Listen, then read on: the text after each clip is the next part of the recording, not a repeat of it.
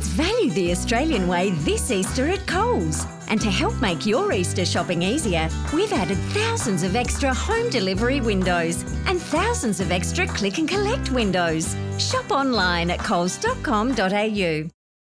Millions of despairing men, women and little children, victims of a system that makes men torture and imprison innocent people. You cannot shake hands with a clenched fist. Produced by a nuclear exchange would be carried by wind and water and soil and seed to the far corners of the kingdom of God, the kingdom of heaven. It's one small step for man, one giant leap for mankind. We're not saying that planet Earth is coming to an end.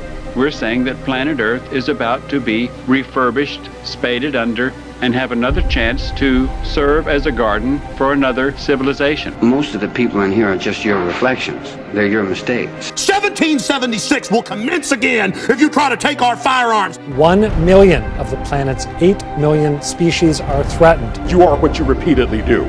Therefore, excellence ought to be a habit, not an act.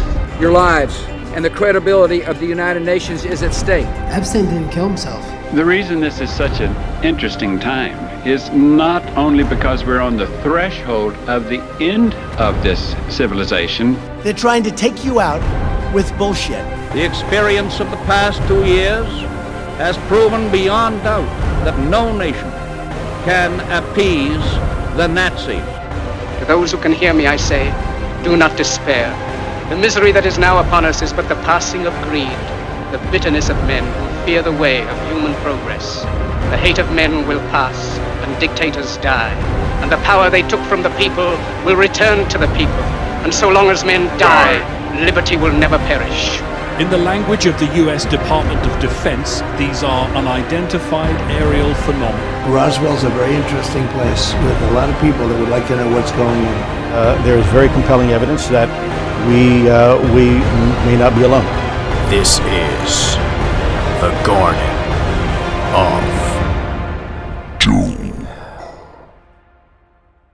Welcome everybody into Garden of Doom, and we've got a really special guest this week. I know I say that all the time, and I mean it all the time, but those of you who have been a listener for a while know that I'm also a wrestling fan, and I know that a bunch of you who know me and listen to the show, it's because you know me from wrestling projects. That said, this is not going to be a wrestling show, but my guest is, in fact, Vincent, the Horror King.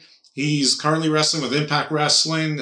You might know him from Ring of Honor as well. He is the leader of Horror Inc. and The Righteous.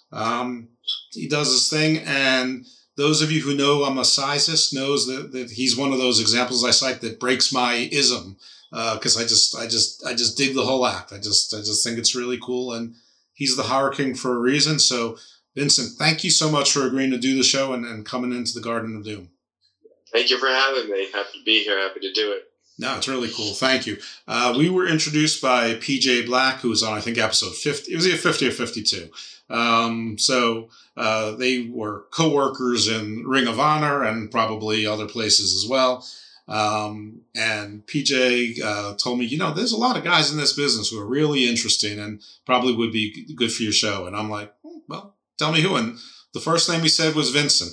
So it took a little. Thank you, PJ. Yeah, it took a little while to get this going, but I'm appreciative. Yeah, here we are. So the Horror King. It's not just a nickname. It's that's your thing, right? Yeah. I kind of there's passions that I have for certain things, and wrestling is always one of them, obviously, and horror movies, true crime. I love all of that stuff. I collect a lot of horror movie memorabilia. I have been into horror films since I was probably about 6 or 7 years old. My mother actually got me into it. She's a huge horror fan, still to this day. So it's always been kind of like a big part of me. And I have multiple stuff. I have one of my favorite movies of all time is The Lost Boys, and I actually have 2 of the jackets from the film that are in shadow boxes, actually in this room that I'm sitting in right now, and I'm looking around as I tell you these things. I have one of the props from Puppet Master that was screen used. I have a lot of the Halloween masks that were One was screen used, the rest are replicated. I have a ton of different stuff like Creep Show, Killer Clowns from Outer Space. I love all the the 80s B horror films. I always thought were the best ones. There's a lot of good ones that are current as well, but I tend to kind of lean on all the older stuff more so. Well, we're all products of when we were young and maybe a little bit before that. I grew up in the 70s. I was born in the late 60s, so mine would be like The Omen, The Exorcist. I'd go back to Rosemary's Baby, Jaws, Alien. But The Lost Boys has one of the best ending lines in movies, because you think that the grandfather's clueless the whole time, and I forgot the name of the town, but it was like Long Beach or something. Santa Carla. Okay, so he goes. Yeah, that's the problem with Santa Carlo. All the damn vampires. Yeah, great line. And there was always that suspicion of for a while, and in the horror, the cult following that a lot of those movies have is was Grandpa a vampire this whole time? Was he the one? There's a lot of weird conspiracies of does he drink out of when he's drinking at the end, is that blood that he's drinking? Is he a vampire? Or there are all a bunch of different weird stuff about the ending, but definitely one of the great lines in that film for sure. A lot of that movie I just love. Big fan of the wardrobe and the music, the soundtrack for that film, just the whole aesthetic of it and the feel of it was just so well done.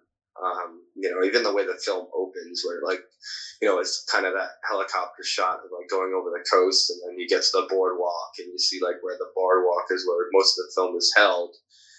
That aerial shot, just a lot of that stuff is just so cool. The way they kind of did all that stuff, and it's funny because I remember watching that as a kid, and just I was always to me as a kid, I thought they were adults. Yeah. But when I got older and you watch the movie back, you're like, oh, they're all kids. They're all high school kids. Right. You don't even it's one of those things that when I was a kid, I didn't even really think of that. You know what I mean? Maybe because I'm just a young kid, they're so much older than me at that point. But now, I'm older and I watch it. I'm like, oh, they're all 17, 18-year-old kids that are runaways. I felt the same way. I mean, when I saw Taps and Red Dawn, those to me were young adults, but they were high school kids. Yeah, it's still So it's all perspective. That movie also was one of the first ones that really took horror and comedy and mixed them perfectly.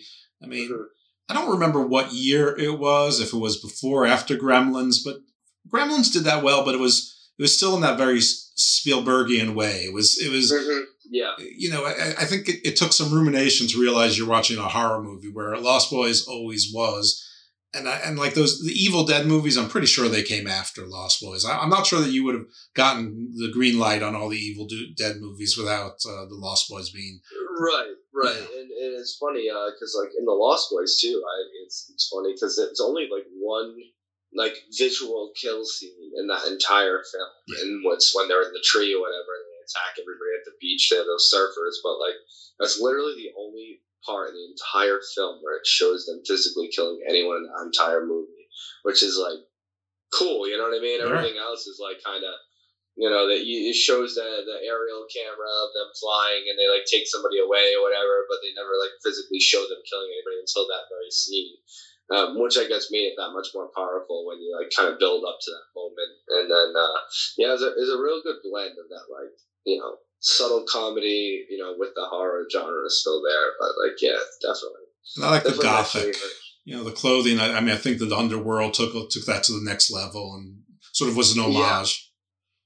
Yeah, it's funny because I have one of the jackets from the film. I should show it to you. I don't know if you can see it, but it's right there. Oh yeah, I can see it. Yeah. But and I got the soundtrack in the middle there. But that jacket at the top is one that I always kind of loved as a kid, and I always saw it, and I was like, man, that jacket's so cool. You know what I mean? I'm like, how can I get that? And years later, there it is. You know what I mean? So it's oh, 'cause I go to a lot of there's a lot of like places out there that do like, you know, they have like a wardrobe sale or like like a Warner Brothers wardrobe sale, or like all these like threads of people that like sell like screen use stuff, or like close to screen use stuff, like stuff like that. I always kind of like, you know, I like to collect that stuff. Like same thing with true crime, like a lot of true crime stuff. I love like you know, big into like the Charlie Manson like case and all that like stuff, and the aesthetic of that. Obviously, I don't agree with the stuff that he did or you know, his backing, but like just the, you know, it's just like to want to know more. You know what I mean, about those kind of things is always interesting to me. Well, how a person can influence that many other people to do some things that are so extreme. Like he never lifted a hand. He never committed a single murder directly. Right, and it's that, and I think like, you know, it's funny you say that, because I was having this conversation with Rhino actually, because he is very much into like true crime and forensic files and all that stuff, and we were talking about like it's like you watch his interviews with Manson's interviews, and you're almost like fascinated with the way he talks and with the way he is, that you want to know that so much more. And he doesn't, obviously in these interviews, he doesn't let you know as much as you want to know about him. So there is this like you could almost be like, oh, I can see how a young person could be easily, you know, pulled in by this guy. You know what I mean? If you're not aware, you know what I mean? Like it's there for sure, you know? But yeah, it's definitely interesting. A lot of those like things I always like, and I love to watch, there's this guy, I'll give him a shout out, Scott on Tape on YouTube. We've chatted a little bit on Instagram, actually, and I actually sent him a message and just said, hey, man, you kind of keep me occupied when I'm, like, traveling and stuff. He's got a YouTube channel where he goes to, like, all different locations from horror films or true crime places, and he goes and drives, and he gives, like, details of, like, where things happened, or, like, you know, this happened here, and yada, yada, they shot this scene here, but it was actually this over here, and this is very, very interesting, and he has a good YouTube channel. It's called Scott on Tape. He's really good. But I always on his YouTube channel to see if he updated any videos, and he keeps bringing me back and stuff. But it's good. But I myself like to visit a lot of those places while I'm on the road, like for wrestling. And if there's any time in between like shows and stuff, like I'd like to try to like drop into some of those places and check them out. Yeah, there's so many documentaries now, and I mean, it just seems like everybody's looking for something to fill their time. The Vow, the Gift, Heaven's Gate. You know, it's not just cults. It's, you know, anything. I mean, people say wrestling is a cult. I'd rather be involved in that cult than probably another. Me doing this little podcast as a way to, you know, sort of channel my particular insanity in a direction. But did you watch the show Mindhunter on Netflix? You know, excuse me, I did, and I couldn't believe how well a lot of those actors filled the roles of all those guys. It blew me away, man. It was the Edmund Kemper, like you know what I mean, John Wayne Gacy, like even the Manson one was crazy. So all those actors like blew it out of the water with all those like how they looked and stuff. I was like, wow, they nailed it with like that. But very good, interesting show for sure. Underrated show, I think. I mean, unfortunately, there's only 2 seasons, but they don't really end on cliffhangers, so it's okay. But right. It's timeless because it's already from the past, from the 70s. Right. I interviewed retired, obviously, chief of NYPD detectives Joe Ciparelli, who led the task force that solved the Son of Sam case. And in the beginning of that whole thing, there was, you know, all the satanic ties and whatever. And he's like, no, it was just kids fucking around. There was nothing to that. But the funny thing is, he goes, I don't think I ever told anyone else this. So I guess I broke news of sorts, is that they consulted with a psychic. And the psychic said, you're going to find a sports car, red and black. It's on a road, but not a road. And he's like, everyone dismissed it because, first of all, they knew the car they were looking for was like a yellow, you know, like a sedan, like a family car. Yeah. I mean, they really weren't sedans the way we think of them now in 77. Right. They're like all Chrysler LeBarons and whatever, and K cars. And it turned out that two of the people who got shot, it was a man and a woman. Oh, that's why the psycho also said a man and a woman. And up until then, it had been only women who were targeted, but it turns out they were just the opportunities, the victims. Right. So it was a man and a woman in a red car with a black convertible top. And they found the car on like an entrance ramp to a highway or an exit ramp. I can't remember which, but a road that's not a road. I mean, and he's right, like, so I don't know. I mean, that's a little freaky. That was really specific, and no one knew about it because it didn't happen yet, or they hadn't. Right.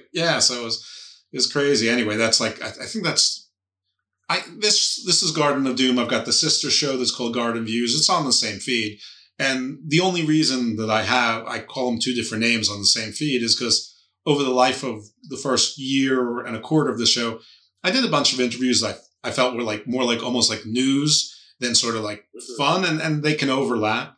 But Garden Views is for more of the mainstream stuff, and I've been doing I'm trying to enlist like these lawyers in different kinds of international law spaces to try to figure out a body of law now and extrapolate it to what will be the law of space.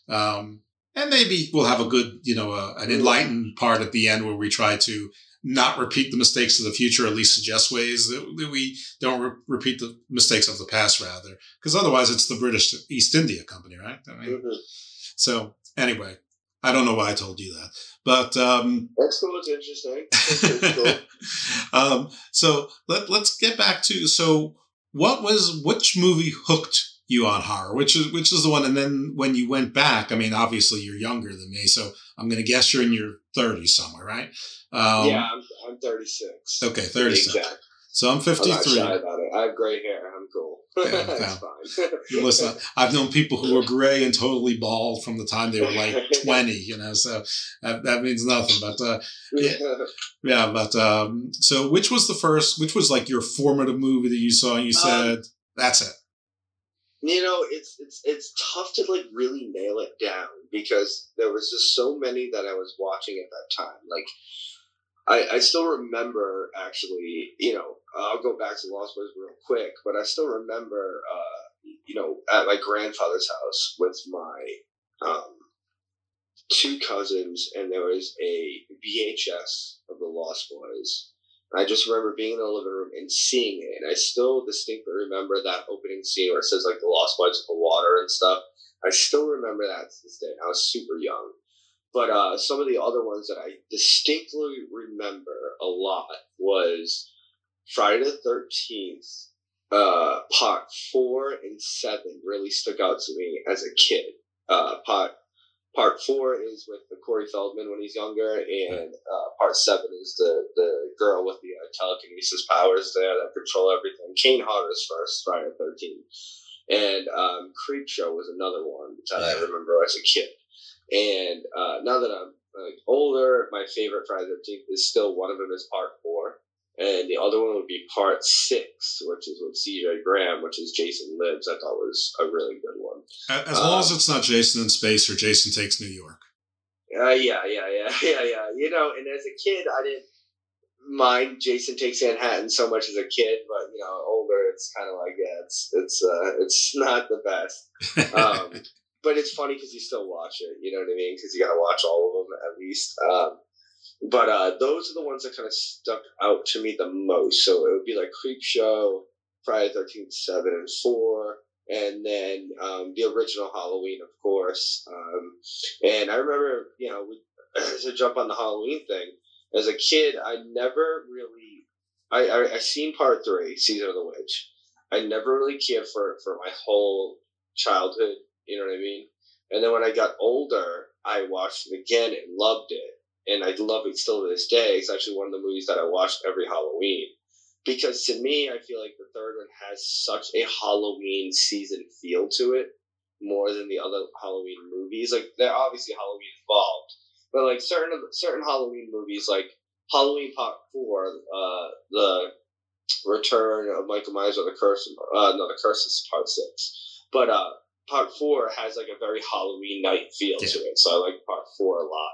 But Part 3 was like, you got to kind of watch that movie and like just respect it as a movie on its own without relating it to Michael Myers so much, which is where it got most of its hate from, you know. Yeah. But I enjoyed Season of the Witch a lot. But yeah, if we're going back to like ones I remember, that was Part 4, Friday the 13th, 7, and Creep Show was definitely one of them, and probably like the original Halloween. So I'm a Halloween 2 guy. I will never betray Halloween 2. That's the one I grew up with. I'll never forget the original one.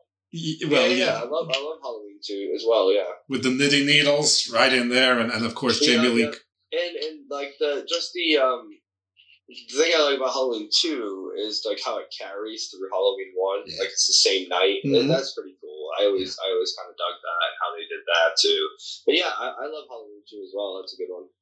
Halloween 3 always. I mean, I know that it was done on the cheap, and it just felt like it was a 70s movie, not an 80s movie. And yeah. Have you ever seen Strange Brew? Yeah. Where it's like the crazy scheme to rule the world by tainted beer. I just felt like Halloween 3 was like the horror version of Strange Brew, and I couldn't get past that. But there's a great, like, sometimes there's great movies in an idea, and it just needs to be executed. I'll give you an example. This is probably the last 6 or 7 years, definitely within that time. I consider it a horror movie. I don't know that everyone does, and it didn't get a lot of play. But Brightburn, which was a movie about if Superman was, basically a prepubescent kid, and like a normal kid, sort of going through puberty, wanting attention, told he can't use his powers. They're first developing, and basically went crazy with hormones and superpowers, and basically turned to evil. The way the movie was done, it was just okay, but there's a great movie in there. Like there's right. And I wish that somebody would take that, and like at the end, it had a very The Omen feel where nobody knew Damien was that Damien, and like he's sort of in a blanket, looking long. And that this kid, he was in an ambulance. They had the emergency blanket around him. But yeah, the Omen to me is I love those slow burn, eerie movies. Yeah, of course. Yeah. I mean, slow burn with anything. I mean, you can even relate that to wrestling stories. You know what I mean? Slow burns for things are just like great. You know what I mean? Like if they're done just right. You know what I mean? Like that's always awesome to do. Sure. When you guys threw Melvin through his game show ladder, that was... I mean, that feud had a slow burn. You know what I mean? For a while, that feud kind of carried. So. But I mean, to me, that's the part of like the entertainment that I like, that I enjoy, those storytellings and all like the little details in between, and the whys and whens and whatever, the reasons for everything. Like I enjoy that part of it. Yeah, no, the stories. It's a creativity. Yeah. It's like I don't mean to drag you into wrestling too much, but a lot of times, like there's a big, obviously you hear it all the time. Oh, it's fake, predetermined. I actually think that the amount of skill sets to be, especially a TV and live professional wrestler, is. Yeah. I'm not saying that Terrell Owens isn't a better athlete or is, but there is no. But you have to be athletic. 2, you have to have a pain tolerance. 3, you got to remember the moves and keep track of time. You have to work to the camera when you're supposed to. You need to ignore the cameras when you're not supposed to. You have to work towards the people when you're supposed to. You have to ignore the people when you're supposed to. You need to come up with characters. You need to come up with stories. You need to have charisma. No wide receiver needs to have charisma. No quarterback needs to have charisma. No shortstop needs to have charisma or work on the storytelling. I mean, there's so much so many skill sets encapsulated into it. It may be the hardest combination of skill sets to take it to the top level. And, like, I'm not trying to be marky here. I mean, I know what wrestling is. Obviously, I've been watching it for almost 50 years. But I think that the amount of skill sets are overlooked by the general populace because they go, oh, it's wrestling, Hulk Hogan, Randy Savage, blah, blah, blah. But right. Anyway, so enough about that. Back to horror and other things that we like. Okay, so one of my classic favorites, and it's I rewatched it recently. I still like it, but I don't recognize it great. But Gargoyles, like from 1972. Oh, yeah. Wow, it's an old one. Yeah, that's good. You know what I mean? Like, like I said, like all those older films are great. I haven't seen it in a long time. But yeah, it's definitely a good one, man. I found it on Tubi for free. Yeah, like you know what I mean. Like all those like hidden gems too. Like not many people probably know Gargoyles. You know what I mean? Like it's, you know, it's another one that has kind of that cult following. It's just like the movies, Ghoulies, like remember Ghoulies and Puppet Master and all that stuff. Like all those have like that underground kind of following that are actually really popular. You know, within that, you know, cult following of horror or whatever.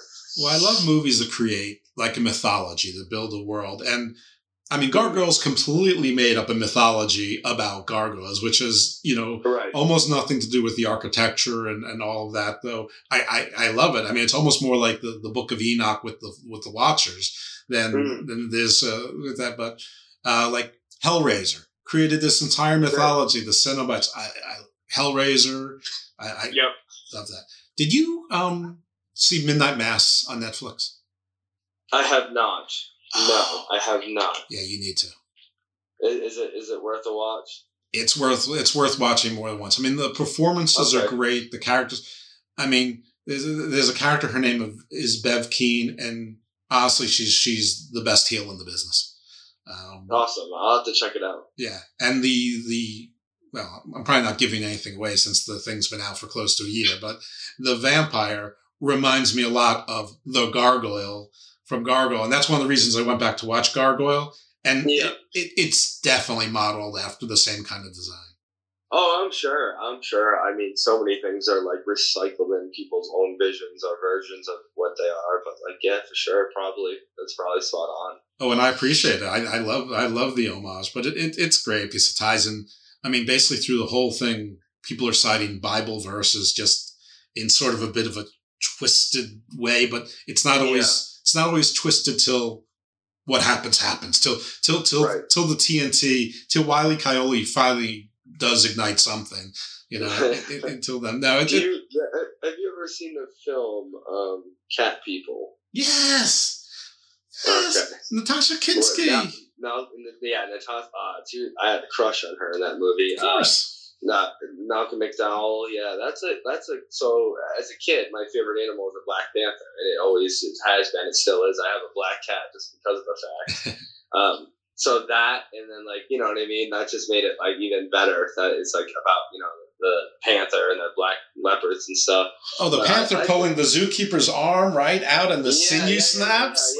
With the zookeeper, it's funny that zookeeper is, I don't know if you remember watching Tales from the Crypt back in the day, but he is Judd Campbell in the episode of Death of Some Salesman in Tales from the Crypt, where Tim Curry played like a whole family in Tales from the Crypt. He plays like the mom, the dad, and the daughter in the whole like house, and it was like that performance blows me away. And I've watched it a bunch of times, and just like, you know, all three of them are in the room at the same time at multiple times. So just like the fact that he was able to be each of these characters and like different voices and different movements, and just like, I'm like, that's like amazing to me, like to be able to do that. You know what I mean? Yeah. Like it's one thing to play like, all right, I'm going to play this character now, and then later this you know, this character gets killed off, but then later I'm going to come back as this character, whatever. But this guy's literally playing a mom, a dad, and a daughter, and like all three, and it's just like amazing performance. But the guy that they end up, like the salesman, they end up like kind of kidnapping and like torturing basically is you know, that guy from Cat People that gets his arm ripped off in this. So yeah, Cat People is it's another one that I've actually been watching. I watched it a few times, like very recently, and I love that movie. It's a very underrated movie, and what's his name there from Home Alone is the main character too, the dad. Who plays in Home Alone? I forget his name, but yeah, he's in it. Yeah, it's a pretty good cast, man. That was like an 82, I think, or something like that. Yeah, it was definitely old because the amount of nudity was very exciting to me at the time. I remember that distinctly. Yeah, I like watching the old movies because you sometimes catch hidden gems like in Gargoyles. Scott Glenn is in it. He's, you know, a supporting character, but not a major character. But it's just fun to see. Like, I was looking, I'm like, is that David Carradine or Keith Carradine? Do I know the difference? And I'm like, no, it's Scott Glenn. Right, yeah. It's cool when they have stuff like that, like in those kind of movies. Oh yeah, and I definitely, I mean, if you watch like anything the British movies, because it's like 200 British actors, so you see them in everything. Right. The guy was Walder Frey in Game of Thrones. He's all over the place. Right. Yeah. So all right. So we have the movies, but I mean, given your age, probably you probably were right around what, like Saw, Hostel, Scream. Those were probably the movies that were coming out new when you were like a teenager. Yeah, in the 90s. Yeah. So like Scream's 95, right? Yeah. So Scream, which is my wife's favorite movie, actually. Scream was one. Loved the first Saw movie. I actually saw the first Saw movie in theaters, and when he stands up at the very end of that film, it was just like amazing. I'd never seen anything like it in any movie, but prior to that, and it just was so good. The ending of that film was so good that after, when they started making all the other ones, it's like you just can't. No matter how many like different ways that you can kill somebody, that ending is you're never going to get bigger than that ending. You know what I mean? Like there's nothing that can touch that ending. Like the reaction from the audience when he stood up when I was there, it was just like nobody could believe it. The whole thing, because nobody had guessed it at all. I didn't think twice about that guy laying on the floor. You know what I mean? I didn't think twice about it. But like, it was a very, very good ending. Scream is a fantastic movie. The first Scream is awesome. So it was probably around like the Saws and the Hostel. I didn't care for a little too much for. I'm not a big gore guy. I'm not a huge like gory guy. I feel like Saw, the first movie, had just enough of it, but they also did it in a way where like a lot of stuff was like flash cuts, like you know what I mean. But like it was just enough of it. Like Hostel was too much. I'm not really big into like gory stuff. Where like Devil's Rejects is one of my favorite films too. Oh yeah, that's good. There's some gore in that. Like I guess like a little bit more raw, like looking, but like. It's like Hostel is just like another level of it, Like Hellraiser, when the guy was being built from the bottom up. I mean, that got hard to look at, but it was necessary. It was necessary for the story. Right. You kind of just understood it. Where like a Hostel, I feel like they were just like, let's cut this guy's Achilles because that's really gross, and so I was never big on the Hostel films. I only saw the first. I never seen anything after that. And Saw, I think I saw the last one that just came out, the Jigsaw one I did see. I didn't mind it, actually. And I saw 1 and then 2. 2 I didn't mind either. I thought it was okay. But anything after 2 I just didn't, really bother with. But like I said, that first one was so really good that, and 2 was well done. But I was just like, yeah, after 2 is pretty good. Like, where do you really go from here, And again, they had a lot of good actors and actresses in those films, too. Oh, yeah. It's always fun to see where people start and where they go. Yeah. And this movie here, actually, Night of the Living Dead, 1990, is my only favorite zombie movie. I'm not a big zombie guy. Right. But that movie I always loved. I actually got to visit the location where the farmhouse is and the cemetery that was used for that film. So that's Tom Savini's version of it. And that's my favorite zombie movie of all time. And I'm not even a big zombie guy. I don't know. It's basically the black and white one, just redone in color and, with a couple different things, kind of more of a modern, like spin on it. But like, I don't know, for some reason I just like putting it on sometimes. Like, I don't know, I like that movie a lot. So, and it's weird because I'm not a zombie guy, but I enjoy it a lot. When I was growing up, I don't know what people were thinking. The standards was so much different. I don't know if it's better or it's worse. But when I was at summer camp, they showed Night of the Living Dead to all of the campers, all of the kids. I mean, and you had kids, as young as like 5, as old as probably 15, Right. And I mean, they shouldn't be showing that to us. I mean, yeah. At least it wasn't sleepaway camp. I didn't say it wasn't. In fact, sometimes we'd take canoe trips and we'd like sleep on these, on these islands because we'd really camp and you're in islands in the middle of lakes in Maine and it's summer, but in the summer in Maine, it gets down to 55, 60, and there are things that go bump in the night. But I don't know that. But that was fun. But it was, I mean, I don't think you could get away with that today at all. Yeah. I remember when Blair Witch Project came out, I thought that movie kind of freaked me out a little bit when I first saw it. And it was pretty interesting. And just the guy standing in the corner was frightening. And at the end there. Yeah, the docu-style. I thought because I was kind of it might have been 12 or something, 13 maybe. But I thought that was pretty creepy. I thought that was a pretty creepy movie when I first saw that film. Yeah, because you just imagine getting lost like that. You know what I mean? It's just holy smokes, and then they're in the tent, you can hear basically you just heard things bumping in the night, stuff in the background. It's pretty. Yeah, that was a scary movie, and I think I was mid-20s, so you're not allowed to look like you're afraid when you're in your mid-20s. I mean, you got to look like you're cool with it with the people that you're with, and that takes a lot of energy. So yeah, so these days there seems to be two different types of horror. There's sort of the slow burn, and then there's they brought back the slasher films with Malignant and Halloween Kills and Texas Chainsaw. I didn't really think much of any of those three movies. Right. And then you got the ones, I don't know what it's called, but the CGI sort of the quick motion, and then you've got your Insidious and your Conjurings, which I know they've had 1,000 of them, but at least the original ones seem to be a little bit more like your early 80s, 70s kind of slower burn. Sure. I think I mean, I enjoyed the first Conjuring movie. Yeah. I thought it was pretty cool. And plus, I lived in Rhode Island, pretty much my whole life. And, the actual Conjuring house is only in Barterville, which is only 30 minutes from where I lived. So I was able to go there and see that. So that was kind of a cool thing, just in addition to, what the movie was about. Insidious. I liked the first Insidious. I thought it was fine. I wasn't a big fan of... I say this, but I didn't.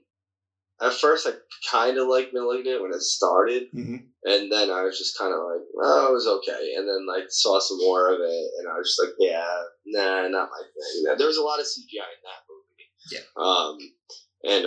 Just Halloween Kills. I actually liked. I didn't hate it, but it's not I loved it. There's a couple scenes that I did really think I enjoyed. You know what I mean? I like when he puts the mask back on in the street, and it's just a cool scene with the music and it had a feel to it. It was kind of cool. You know what I mean? Because if you're someone who's like me who loves horror and grew up on the Halloween movies and stuff, and you love them so much, when you see that happen today. And he puts the mask back on, and it's just oh yeah, you know what I mean? Michael's got his mask back on. Yeah. It means business, right? That's the whole thing. But it certain points in the movie had its cool parts. I wasn't a fan of everybody chanting "Evil Dies Tonight." That was kind of corny. It was. And stuff like that. I was just kind of you know what I mean? But there was some cool stuff in it. As a Michael Myers and Halloween fan, I enjoyed it,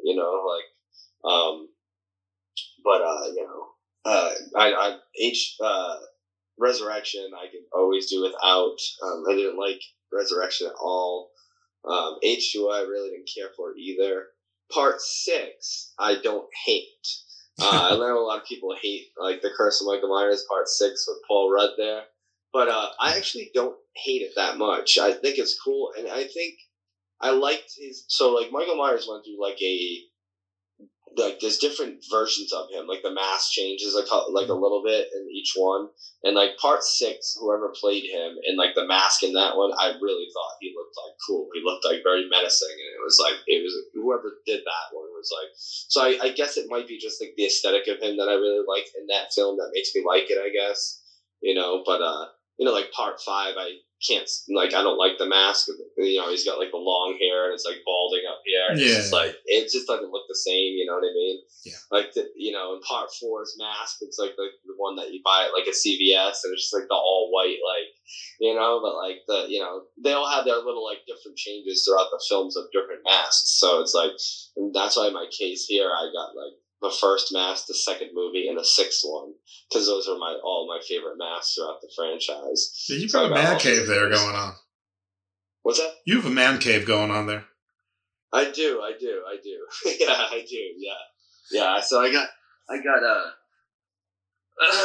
can actually show you some of the stuff. So I got these would be the masks from so 1, 2, and 6. Yep. One with hair. And then I got Friday the 13th, 6, 7, and Jason Goes to Hell, which not my favorite films. Like I said, 6 and 4 are my favorites, but these are my favorite kind of looks.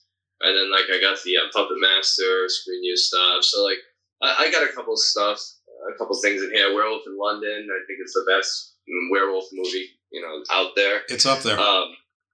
Werewolf in London, and I would say Werewolf in London, The Howling, and Silver Bullet are my top 3 in that order. Werewolf in London and and Howling are definitely in my top 2. I don't know. Howling's a great movie. Yeah, I love the first one with oh my god, what's her name? Not Terry Garr, Dee Wallace. Dee Wallace, yeah, Dee Wallace is great. I mean, she's great in everything that she's ever been in. Cujo, E.T., all that stuff. Yeah, she was a big deal for a while. So what do you think of these new movies where it's not entirely clear whether there's actually something evil going on or the person just was losing their mind, like sort of the Midsommar, The Witch, Hereditary, Lighthouse. Although, I mean, in Hereditary, it's very clear that it was a demon. But in some of the others, it's like The Witch. 3 people from a podcast called Breaking the Apocalypse, they all recommended it. And so I said to them, I really liked The Witch. I'm glad I watched it alone because I don't know that anyone else in my household would have liked it. But listen, was she a witch all along?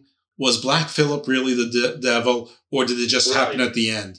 And each one of them gave me a different answer, which is both good and bad because it meant I wasn't stupid that I wasn't clear on what it was. But, but I figured that there is an answer. So what did you see The Witch?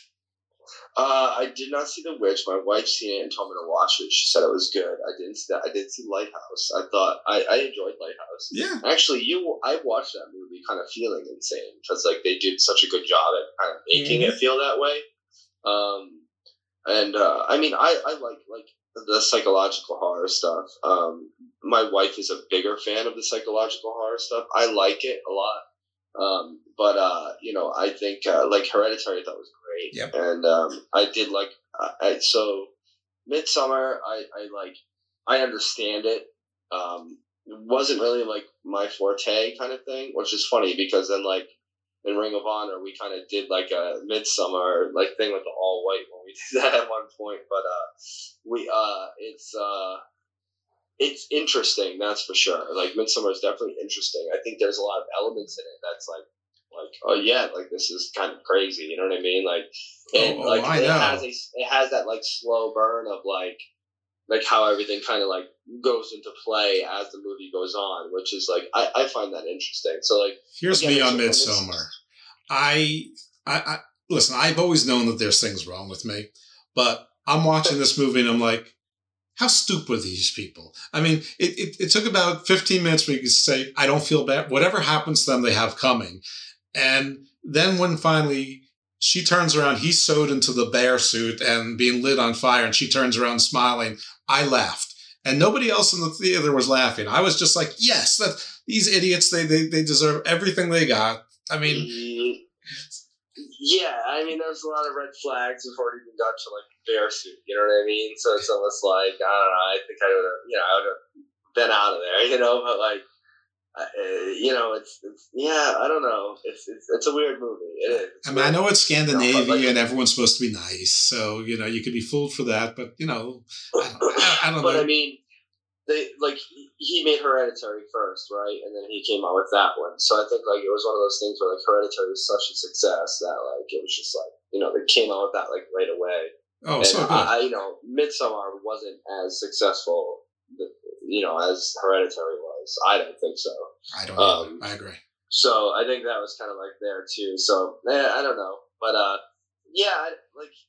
like I love the psychological. I liked Lighthouse. I thought that was really interesting and different movie.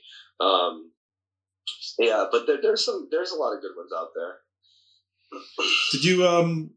Did you like Antlers? Antlers, I have not seen. Bateman said it was good. Bateman told me to check it out. I haven't seen it yet though. Another one. Like I've been trying to catch up to like even the new Texas Chainsaw. Like I haven't watched because I've just been away and stuff. So like I got to catch up on a lot of stuff.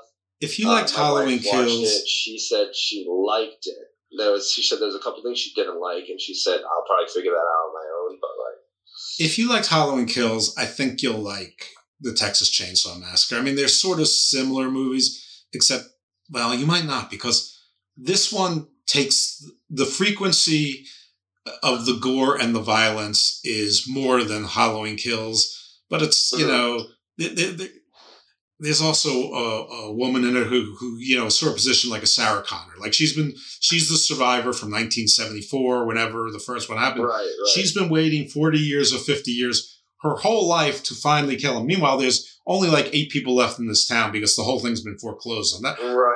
The plot is basically some yuppies are going to come in and gentrify and try to make it a cool town, you know, for young, diverse people. But it's, you know, like 3 hours from Dallas. So they're not going to be, you can have all the great things of the city, but you're not going to be in the city. That's their idea. Right. And so everyone else has pretty much left the town except for like 5 or 6 people, including one of them being Leatherface, who's basically catatonic. But he's like Michael Myers. The older he gets, he doesn't lose his strength. He doesn't need to move or anything. Yeah. Anyway, so there's a little bit of a plot there, but she's apparently spent this entire time planning, but actually had no plan, which is a little disappointing.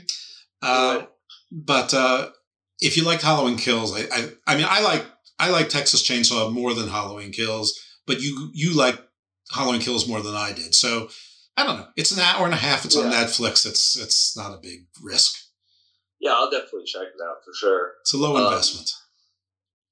There was another movie. I just had it in my head that I wanted to bring up, and I totally forgot. We'll get back to it if it comes back up. That's fine. That's fine. I mean, you know. I landed on my head a lot this weekend. I'm still going back to life. That's right. That's right. Who dropped you? A handful of people. Okay, a handful. All right. Oh well, I guess that's an occupational hazard, huh? So hey, listen, are you do you do any other projects? Do you do any TV or movies or anything else like that?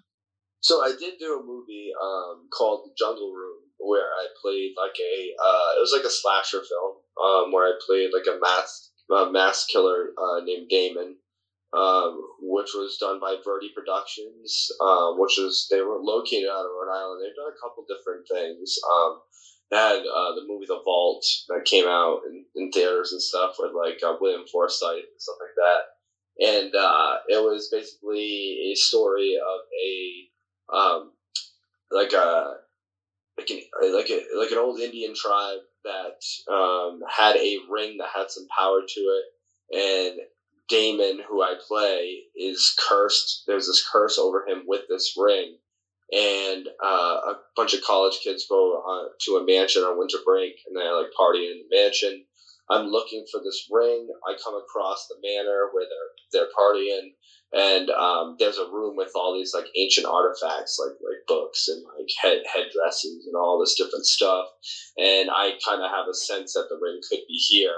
So then I go to the manor, and like, you know, obviously there's all the kids partying, so I pretty much, you know, slash one by one through them looking for this ring, and maybe one of them have it on them. And Michael Madsen is the narrator in it. So I did that. I did do The Vault, where I got to work with Chaz Palminteri, which was awesome because the Bronx Tale is one of my favorite films outside the horror genre. So that was pretty cool. I was like in a prison yard with him, and him and what's his name there from Juice from Sons of Anarchy there. Theo Rossi. Yeah, Theo Rossi. He was an awesome dude. I got to work with those guys, and that was a cool experience. So I've done a couple things. I actually did a movie. It's about a talking dog. It's a kid's movie. Daughter loved it, but me and Tommy Dreamer are actually in it together. And I was just like, I was like a bumbling bad guy in it, and Tommy Dreamer played like a cop or an FBI agent, and like we got to do a little like thing together in there, which was really fun. But all these are on like Amazon Prime and stuff like that, and all those different outlets. It's as long as you can get those credits towards that SAG-AFTRA, that's the goal. Yeah. Do you have that going? Are you in the guild? So it's a thing though where like it's a hard thing to. It's one of those things like it's just like wrestling. Like you can do both for sure, and if something comes up, but like it's almost like I'm so on the track with wrestling and trying to figure out that I haven't been able to 100% focus on any of the film stuff. To kind of balance both of them, like especially right now, I'm trying to figure out what's going to happen with wrestling in general. Sure. Where I can't really focus on the other. You know what I mean? So it's like if a project comes up or I'm contacted, I'm all about it, and I'll definitely do it, and I'll be into it. But like I'm not necessarily like looking as hard as I probably could be, or putting my time into it as much as I could be. Maybe at some point, like I don't know what direction. You know what I mean? It's uncertain. It's just like doing wrestling. Well, I have a plan, and it's not just my plan, but you know how Andrew Yang was trying to, he was talking about the union. I mean, I don't think anybody on listening to the show needs to understand why I don't think that will work in wrestling. I think that only one company would survive that and would lead to less work, not more. However, there's absolutely no reason why you guys who are on episodic week-to-week television, why that shouldn't count. There's absolutely no reason for it. It's TV, and there's no reason why that by itself, it shouldn't be hard. It shouldn't be a choice. Right. You need 3 credits a year, I think, for SAG-AFTRA. I mean, most of these things run somewhere in the neighborhood of 45 to 52 weeks a year. And that's what Andrew Yang should be working on. And by the way, I know that there are some people who you've probably heard of who are working on it, and I've been in contact with them. Not that I'm anyone with any power, but I am a lawyer in real life, so I mean, it's not like I can't do anything. But right. But that is something that should be changed, just so that you guys have access to benefits, just group rate insurance, retirement plan. You can.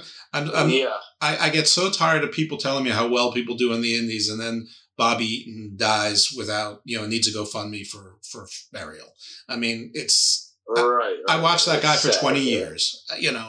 It's right. It's terrible, but all right. It is terrible, and like the health insurance is like a big thing too, man. Especially for like what we do. So that's why it's like, sure. My wife has the health insurance, and it's like I had like knee surgery last year. You know what I mean? And I've had shoulder problems. I've had to pay more money in medical bills coming up in the indies than anything. So it's like, health insurance is a big thing, especially when you're especially now with me getting a little older. Yeah. Well, there are. I tell you, there's people that are looking into it, and you know some of them. I mean, I think you named one of them already. So I don't know. There's really no reason that should change, and I think it's just, frankly, I think that's a SAG-AFTRA just not listening. To that. But anyway, we digress, or I digress. It's my fault. Any meanderings are always my fault. So what are your other, creative outlet? What's the other things that you like, think about your other sort of hobbies that, let's just call them alternatives that are, like horror as an alternative. Like, do you read horror books also, or horror comics? I've never really been into books. I started to get into them a little more recently. I think it was around like when we were doing like the Ring of Honor bubbles, where I started to kind of, because you kind of need to occupy your time for that like full week where you're there. So I think like then I started to get a little more into it and started reading some smaller books on like on true crime, like horror stuff, like all my like interests there. I used to always draw and paint a lot when I was younger. I haven't really recently, but like I do like to make. One thing I always wanted to get into that I never really pulled the plug on, and I do things here and there, is make gear and like make. I've created a lot of different stuff even for myself, with just figuring out I can hand stitch really well. I'm rocky on like sewing machine. I still need to like really put some time into it and try to practice, but like I really kind of wanted to start like getting into that a little bit, because I think like it's just a cool way to like, if someone has like a vision of like, oh, this is what I'm about, or this is what this character would wear, or whatever it is, like I'm pretty good at like taking someone's vision and like picturing it and like giving them like, because sometimes you give people this is what it is, or this is my vision, and like someone tries to put too much of their own spin on it. But I could kind of take somebody's vision and like, okay, like all right, I got your vision, what if we do this and like create this? So like I like to be very hands-on creative, like I like to do a lot of that different stuff. So it's like that kind of stuff I kind of want to get a little more into, and hopefully that I do, which could be possibly a cool thing to kind of get into that, like making wrestling gear, or like even if it was like costume wardrobe design on like films, like would be really cool. Like I always thought of like, man, I wish I went to the Tom Savini school over there in Pittsburgh with the makeup artist stuff. Like I like all that kind of stuff. Like so the in-ring stuff doesn't last forever. So maybe like eventually someday I could do some like kind of like designing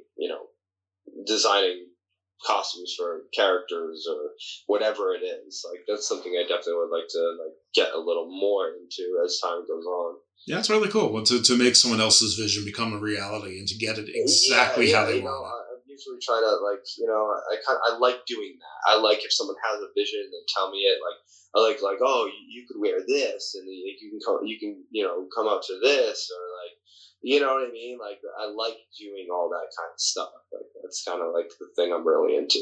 Yeah, well, it makes sense. Taking something that's explained orally in your brain and converting it to 3D. I mean, that's right. And like for me, like always, like kind of coming up, like even as a wrestling fan, like I would always be big into like people's characters and like what they wore, or like how what I mean. That was always a big thing to me, like what your gear looks like, or their jackets, the ring, or whatever it may be that they did. I was always big into that as a kid, growing up all the time.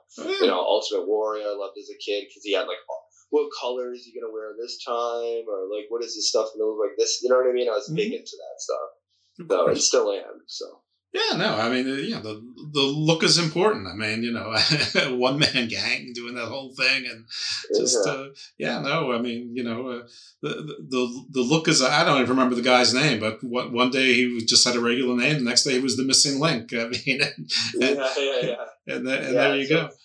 So so that's something I like to get creative, hands on like that too. So that's something that I have a kind of a passion for, that's kind of like on the back burner right now, but it comes out when I need it. I guess you could say, if I need a new jacket, or I need to change something on my stuff, I'll do it, and I can do it, by hand or whatever. So that's stuff I kind of like.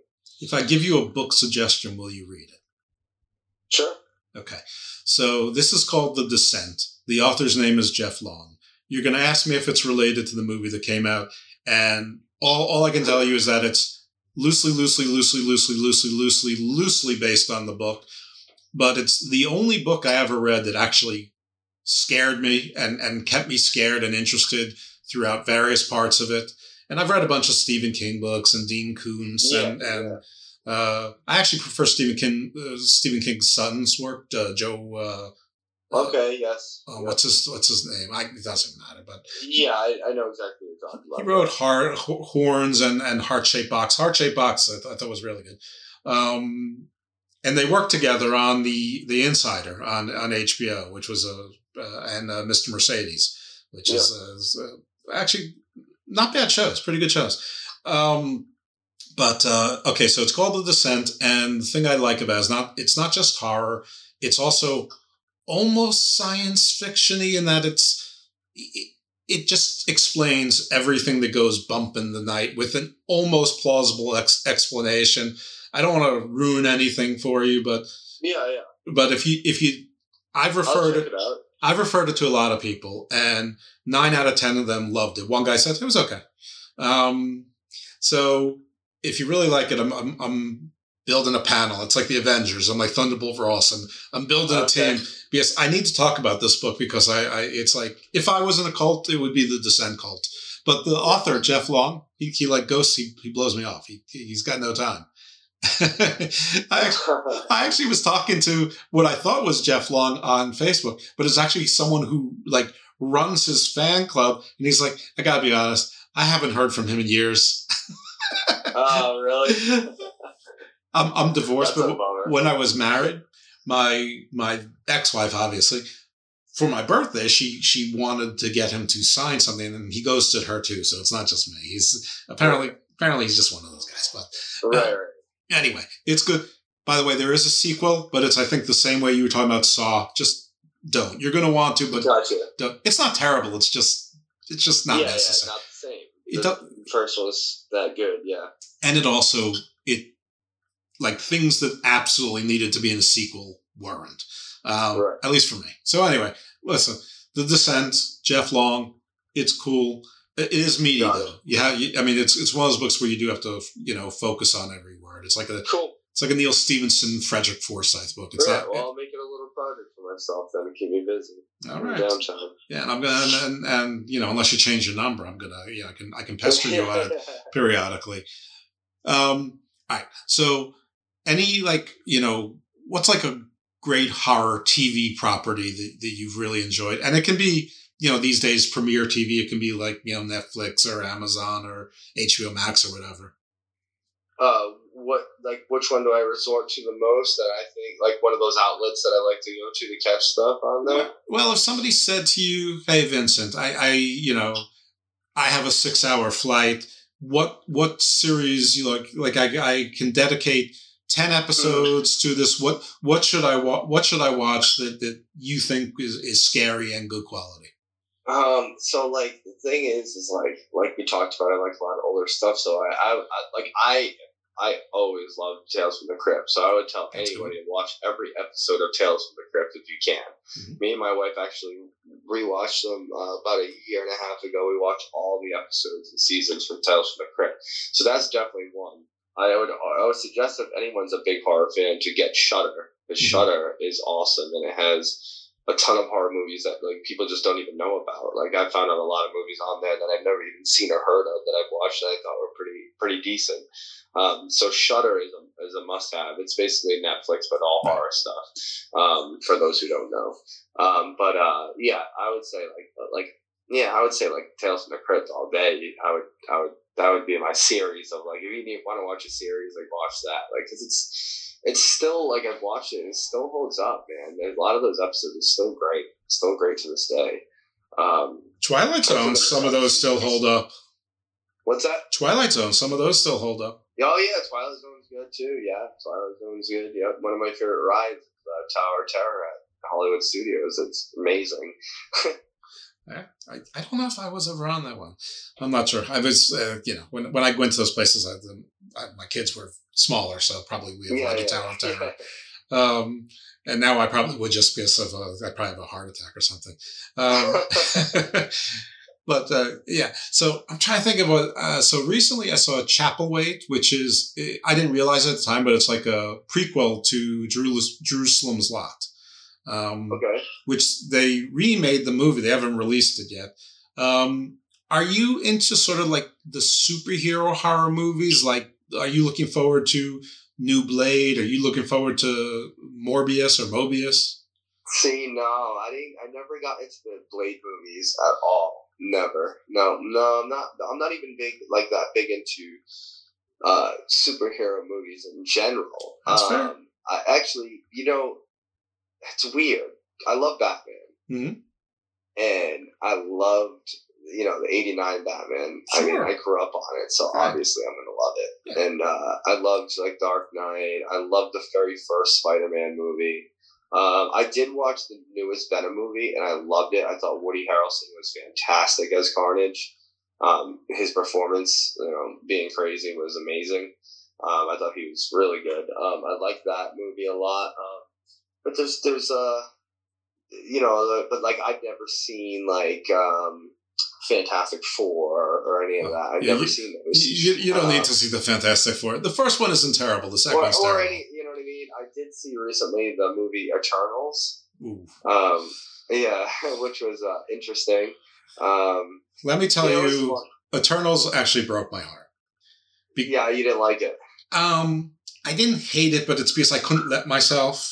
It's like, I have this thing with Aquaman, that while I watched Aquaman, like I realized it wasn't great, but I enjoyed it while I watched it. But the second I left, I realized I hated it. Eternals, it's taken me months to get there, and this is why. Because the whole concept of Eternals is like everything I'm into. I mean, the Eternals, they're really the Watchers or the Anunnaki, whatever you want to call them. Right. The Celestials, they're, the ancient gods, the Titans, whatever. I love all that stuff, manipulating, but I mean, they made Gilgamesh, not even Gilgamesh. I mean, it didn't even make, I know it's from comic books and that's not what the property was. I never knew the comic. I don't even remember the comic existing, but the whole concept of it was like all for me. I felt like it was like for me, but it wasn't. And it failed on too many levels, but I still like, that's something where I think if someone took the same ideas and actually made my movie instead of what they made, it would rock. Yeah, I mean, I didn't mind it. So, like, that's the thing. I think I just didn't mind it because, like, I don't know much about any of it. So that's why, like, I was like, okay, this is pretty cool, but. Like, no one knew any of the heroes. So there was so you weren't disappointed because there's no one that you were invested in and it didn't. And you weren't tied into the whole MCU. Right. But then I'll go into, like, I like the Mortal Kombat movie. Yeah. I like Street Fighter movie. Like, I like all that kind of stuff, Well, some things are just fun. Spawn was pretty good. I like the Spawn movie. That was good. Mm-hmm. I thought that was really well done. But, like, I watched it. Thought it was good. I've seen it a few times, but like it's not like I want to watch Spawn. You know what I mean? Like superhero movies are kind of like that to me. Yeah, but, Spawn once was enough. Darkman once was enough. Blade, the first Blade. I think you'd like Blade. I saw the first Blade. Okay. But I wasn't into it. Okay. No, I'm not even. Here's the crazy thing. I'm not even big into vampires, and Lost Boys is my favorite movie of all time. It's weird, but I think, like, again, we talked about it. Like, I think it's the aesthetic, the music, everything about it. It's just there's a different vibe to it, But I like Interview with a Vampire. I think is good. Mm-hmm. But I wasn't very huge into like vampire movies at all. You don't have to be. It's okay. But there's a lot of bad ones. Fright Night, I love. Mm-hmm. So Dusk to Dawn's pretty good. Dusk Till Dawn's good. So, you know what I mean? So there's like weirdness with me in those vampire movies, I guess. Well, when it's not so much a vampire movie as the vampire just happens to be the monster and the supernatural, like, shoot 'em up. Right. It's done by Robert Rodriguez or Quentin Tarantino, then it's just a vehicle. Right. Yeah, you're not like worried, where do vampires come from? And does the cross really burn them and why? It's just it's just fun. You're just there for the ride. And Selma Hayek dancing. Yeah. Which is always a winner. I mean, but I am with you. I mean, I love vampires. I'm obsessed with vampires, but I agree that there's not a lot of good vampire properties out there, period. Right. TV, movies, books. Yeah, I mean, but there are some good, you know what I mean? Like I said, like Lost Boys, Fright Night. Yeah. Dusk Till Dawn. I did like Vampires with James Woods. I thought that was kind of a fun movie. It was a fun one, but that was like your classic, like Cross and like the whole 9 yards of that, But I was never big into Blade. That's the John Carpenter one, Vampires, right? What's that? That's the John Carpenter movie. Yes, correct. Yeah. Correct. Well, you like John Carpenter, so I mean, of course it's good. And James Woods, when he was a famous actor, is not. I mean, now he's famous for other things. I mean, and it's but I don't know. I really try as much as possible to separate the art from the artist. Right. Of course. I don't know if that's right or wrong. It's just, I mean, you can't enjoy anything eventually because on some level we all suck. So, I mean, William Hurt died a week ago, and everyone's saying R.I.P. and yes, rest in peace. But no one's talking about how he beat the shit out of his ex-wife for 15 years, and she couldn't scream because she was deaf. It's like he literally had a prisoner, and then he had substance abuse problems. So it's mitigating, and but apparently he was a loathsome person, but no one's talking about that, and I'm sort of glad nobody's talking about it. I mean, I don't really want to litigate someone's life in death, and unless they change the course of world history. Of course. Not just some movies. I'm getting, I don't want to get too deep here. We're supposed to be talking about horror and fun stuff. So what are there any things that you're looking forward to that are coming out soon? And any movies or whatever that you're aware of? My wife wants to see a new horror movie that I think we might be going to see this week. That X? Yes. I had a feeling. Yes. So I think we're going to see that this week. So that's the newest. She wants to see it. I saw the trailer and I was like, okay, let's go see it. So we did just recently see the new Scream.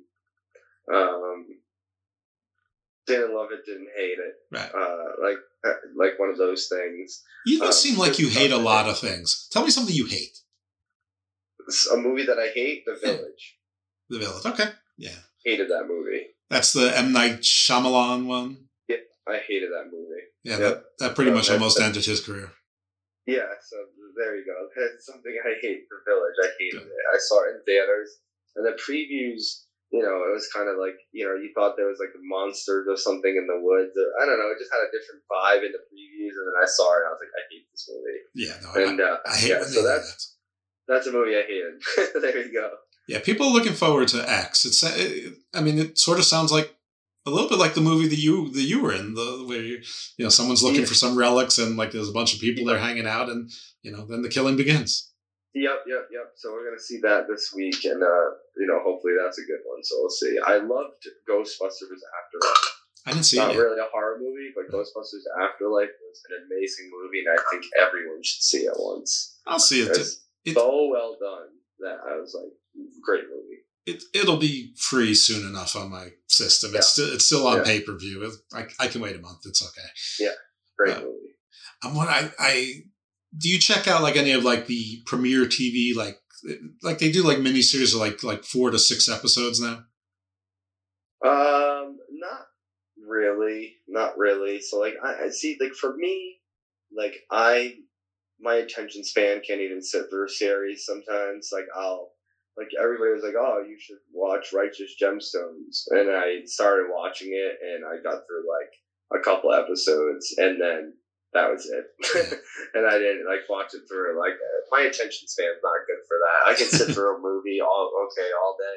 But between leaving, coming home, and just being home, want to chill and I just can't keep up with it. You know what I mean? Mm-hmm. I wish I could because there's a lot of good series that I'm missing out on.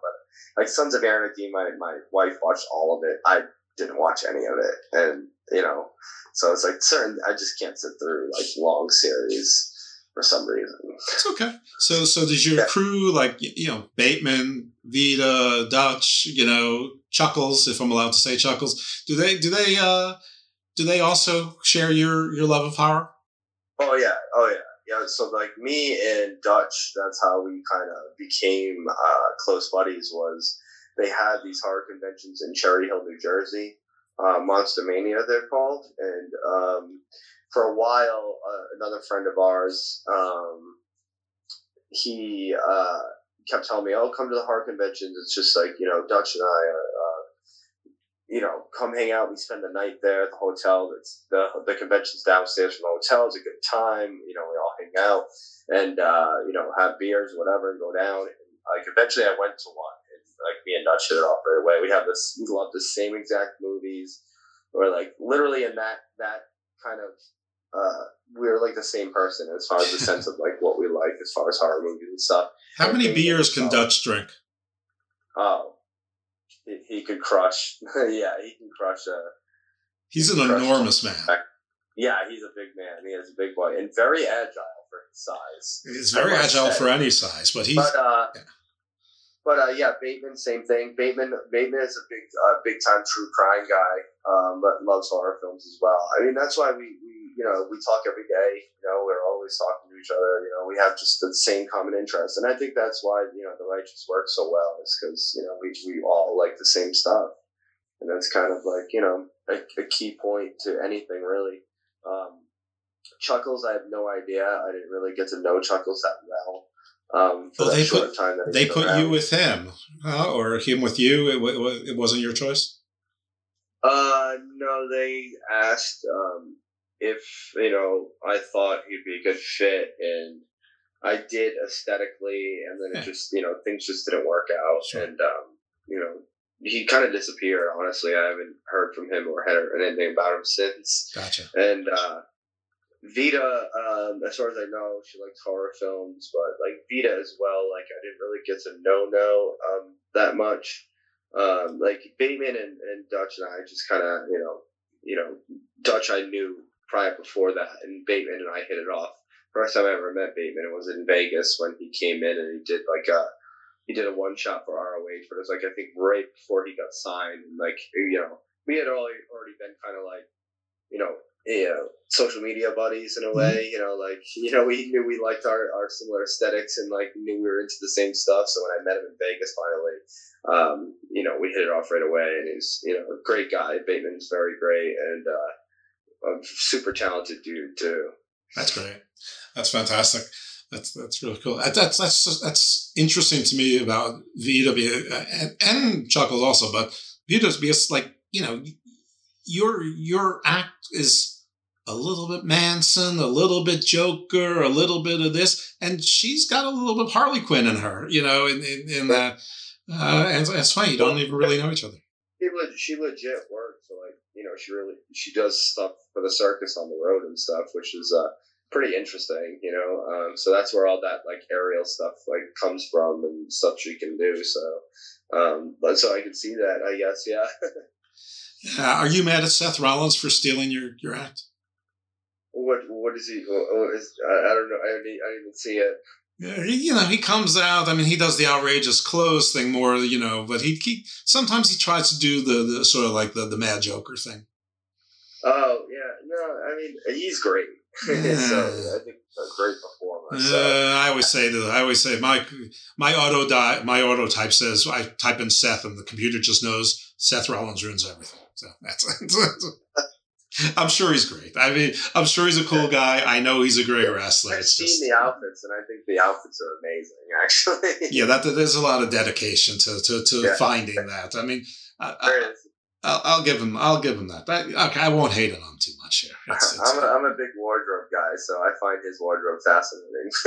I was listening. I know. Maybe maybe you could work with him on that. I mean, who knows? I mean, he stole your moves, so I mean, it's the least he can do is throw some wardrobe work your way, give you a little creative, something or other. All right, that's very cool. So yeah, The Descent. That's the homework I'm giving to you. Do you want to give me any homework? Let's see. God, I don't know. I feel like you've seen a lot of films that I have seen. Have you ever seen the movie The Funhouse? Yeah, but a million years ago. The Funhouse. Do you remember any of it? Was there what was the Jack in the Box? Was it like a Jack in the no? Also, watch The Funhouse. That's yours. Okay, so okay. Funhouse, I think it was the early 80s or late 70s. Okay, I believe it's like an 82. But like, watch The Funhouse. Funhouse, got it. I will do it. That's think about it. That's my pledge too. I will watch The Funhouse. Did you see Snow Dead or Dead Snow? And then there was a second one, Dead Snow, Red versus Dead. I have not. No, I have not.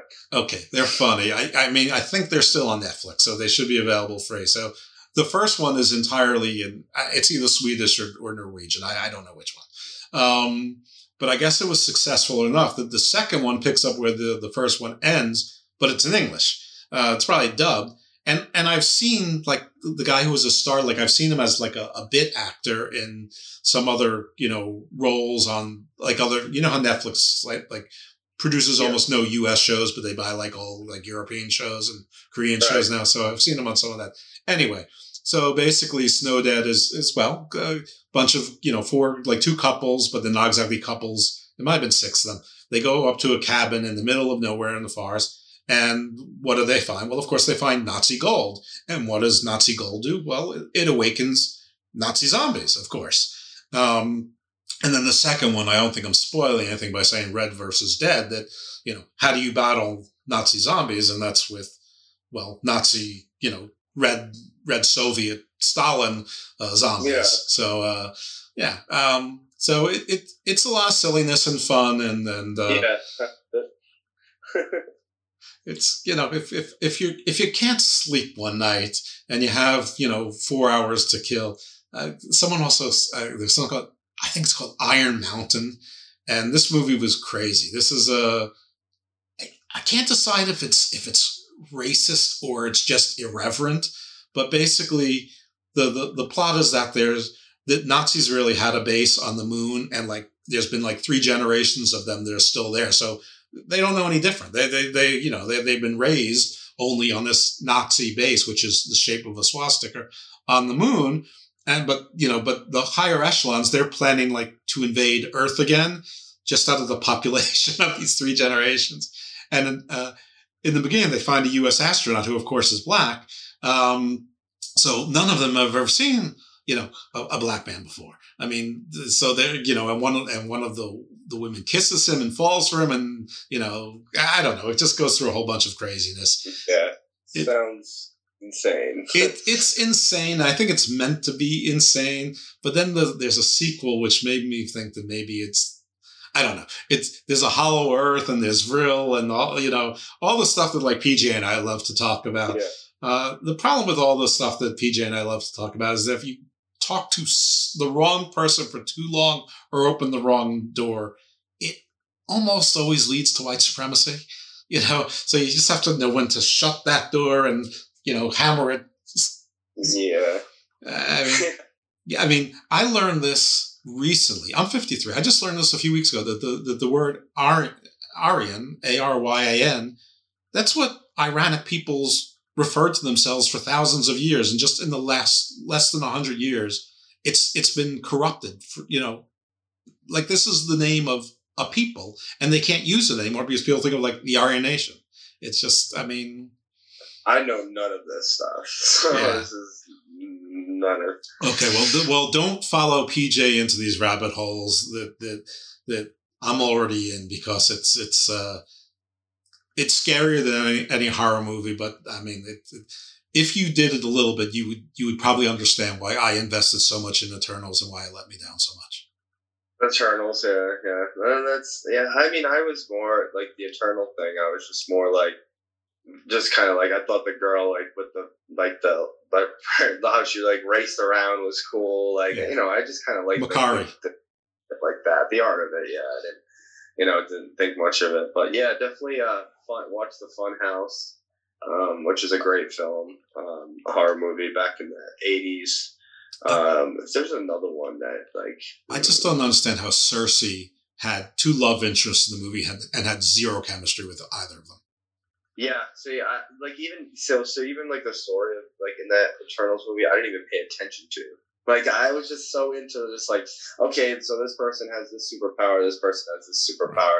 Just because, like, again, I'm not into that stuff, so it's kind of like one of those things where I'm just, like, watching it for the, like, all right, what's cool? You know what I mean? Like, I don't know. That's just me, though. That's just, like, that's the kind of stuff that... Well, I know you're also a geologist, so... You tell me, when a planet-sized robot hatches out of the core of the Earth, even though it doesn't fully materialize, doesn't it still destroy the Earth once it hatches out of the core of the Earth? All I thought of was Short Circuit when you said robot on Earth, so, which is a great film. Yeah, Short Circuit's fun. Yeah, it's great. So Funhouse is my assignment. Listen, if you think of the other one, you can text it to me. I promise I'll do it. But, okay. So when we follow up on The Descent, and you can test me on the movies, I won't disappoint you. Who else is has in of your colleagues, future, present, that have sort of the sort of creative bents, or do they all? Like a creative, as far as like a creative vision. Yeah. You would just say that you could just be like, whoa, you really know a lot about that shit, and you can make it happen.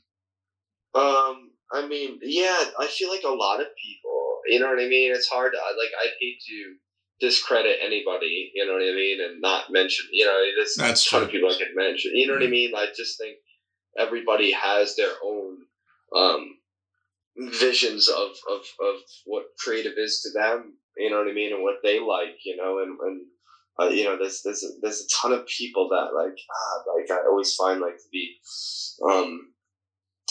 so creative. I always thought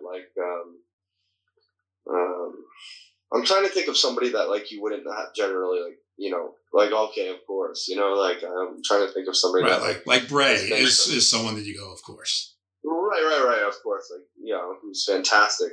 And a lot of those guys, but somebody recently that I think has been very creative with their stuff. It's like I said, it's hard because I think a lot of people that I've been around, honestly, even to like PCO, you know what I mean? He knows what his thing is, and he's super creative in his way and how he does things, which I find fascinating. And I find it fascinating that he's able to keep up with all those little videos he does all the time, which is really, you know what I mean? Really interesting to be wow, this guy knows what his thing is and what he's trying to put out. He continuously does it, you know what I mean? Which is you got to commit a lot to a lot of that stuff that, between the editing and between shooting stuff and I just find that kind of stuff and that that kind of hustle that people do to just try to get their stuff out there, who they are out there, is very interesting. And there's a lot of guys that have done that, I always thought a guy that I feel I feel bad, after the Ring of Honor stuff, a Brian Johnson, who was, at Ring of Honor, who kind of started to find his groove and, was getting creative with himself. And as far as he had a little special entrance he did in, it was Philly, and I thought it was really cool, and it was cool to see him do it, because I remember Brian when he was doing tryouts, and he didn't know who Brian Johnson was, and for him to kind of kind of hit kind of a creative stride a little bit there towards the end, and I think because I feel he's a guy who should be mentioned. He works hard, and I know there's just so many different guys that are so creative that it's cool to see so many different people and characters out there that I just think are awesome, because it's all the versions of themselves, and just you just see evolutions of everybody too, different layers to what they're trying to do creatively. So there's a ton of people, man. How did Danhausen actually channel Andy Kaufman, Woody Allen, and Uncle Leo from Seinfeld into one demon? Danhausen is he's great, man. And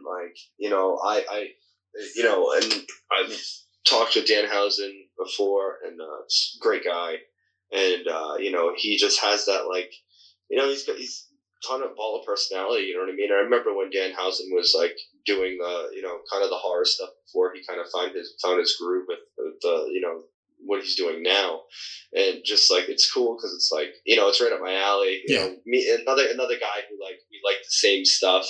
You know what I mean? We like all that same stuff. Same movies. We talk about all those same movies all the time. But he's got that Elvira Chop Top, kind of blend there, where it's I could see him on an Elvira show, a Danhausen show. I could definitely see that, on a mainstream thing. People love it, and the face paint's such a great marketable thing. You can put it on everything, which he has done. Coffee mugs, whatever, you name it. The guy has done such a great job at creating that. We talked about earlier, those a Hellraiser world. There's this he created his own Danhausen world, You know what I mean? Which is like great. You know what I mean? It's cool, and he's doing great, and it's awesome to see, like, you know, a guy like that, because I know he was like, when he first started, he was like looking for what he was doing now, and like it was cool because I was able to see it like kind of grow over time, you know, along with a lot of other people, I'm sure feel the same way. But like, it's cool that he finally kind of, you know, is, you know, everyone knows who Danhausen is. You know, that's right. He finally got his blip of money. You know who's got to be? The merchandise machine, man. The guy comes out with like shirts all the time. They're great shirts, dude. Like, I have to think Tommy End is into all of this stuff. You know, Malachi Black. He's got to be into yeah. Malachi Black, too. I you know, even him, like, he always puts out great stuff. You know what I mean? I'm a big fan of, like, you know, his vibe and stuff. And, you know, he's very creative in that aspect, you know. And he's created, you know, another thing where it's like it's this own world, you know what I mean? Where it's like his own, you know. He's got that. He knows what he's. You know what I mean? Like, it's great, and like, I love like the entrance. It's fantastic, and we talked about how I'm a big fan of like the aesthetic of things, and like he's, you know, got, you know, the mask is really cool. Like, it's just cool, man. There's a lot of creative guys out there, and like Yellow Jackets. That's a TV show that you would like. It's only one season so far. I think it was on Epix. I don't want, but it's a little bit like. Did you see the movie The Ritual? I have. Is that Anthony Hopkins? No, that's The Rights. The Rights. The Ritual. I couldn't even tell you who was in it. I recognize a couple of the guys, but basically it's 4 guys hiking, and basically they're stalked by a Wendigo, which is great. And I saw it and Antlers sort of close to each other approximately, and Antlers is another Wendigo movie, or I think it is anyway. Yeah. I don't know. I really liked it, but Yellow Jackets is a little bit like that, a little bit like Alive. I don't know. It's one of those where you got dual stories. One from when these girls were going to be a championship team in high school level. Their plane went down, but most of them survived, and not exactly sure, but clearly there were some cultish things going on and some cannibalism. And then we also have the present day story. One of them is running for state senate. Somebody is blackmailing them. We're not sure who. Oh man, you just brought Alive was the old movie, right? Yeah. Where the plane crashes. Wow, what a crazy movie that was too. Yeah. Wow, I forgot about that. Tim just mentioned it. Yeah, in the Andes, where the soccer team. That's a crazy movie. Yeah, and that one's based on a true story, so that one's double crazy. But yeah, a lot of cool stuff there. No, I've no doubt that you encounter a lot of really creative people, and then I love if when PJ can broker it, if you can broker it, and like I told you, I mean, like I think it's cool when you guys are free to introduce yourselves as being from Impact or Ring of Honor or whatever. But if people they don't want to, I'll clout chase all day long, but I don't need to. I do this for fun, so. Yeah. So if someone wants to use their real name or a fake name, that's fine too.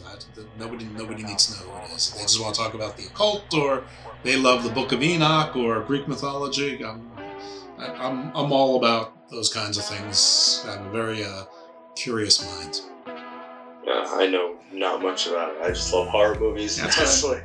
That's right. You're here for horror. That's okay. Anything else would just be whipped cream on top of it. No, you're here for horror and you deliver, my man. So, no, it's very cool. We talked a little wrestling.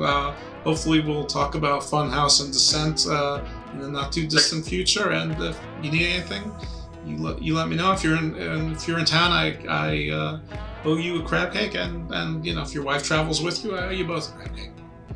Thanks, man. Appreciate it very much. You got it. All right, man. All right. Thanks so much for taking the time. I really appreciate it. And have a good night. You do the same. Bye. Bye-bye.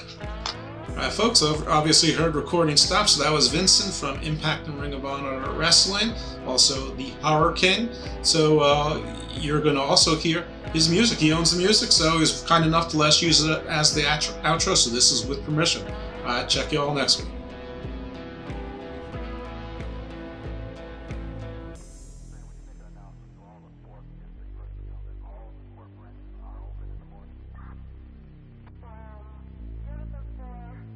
All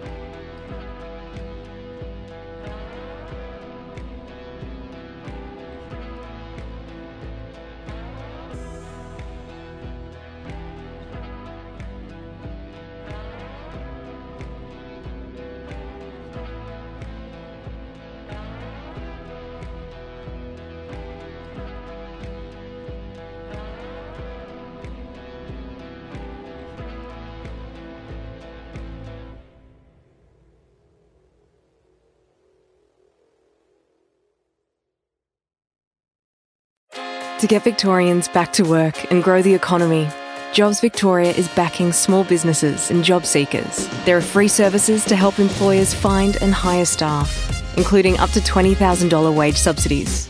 And for job seekers, there's free support to connect you to jobs, training and careers counselling.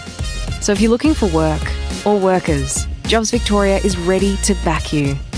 Find out more at jobs.vic.gov.au. Authorised by the Victorian Government, Melbourne.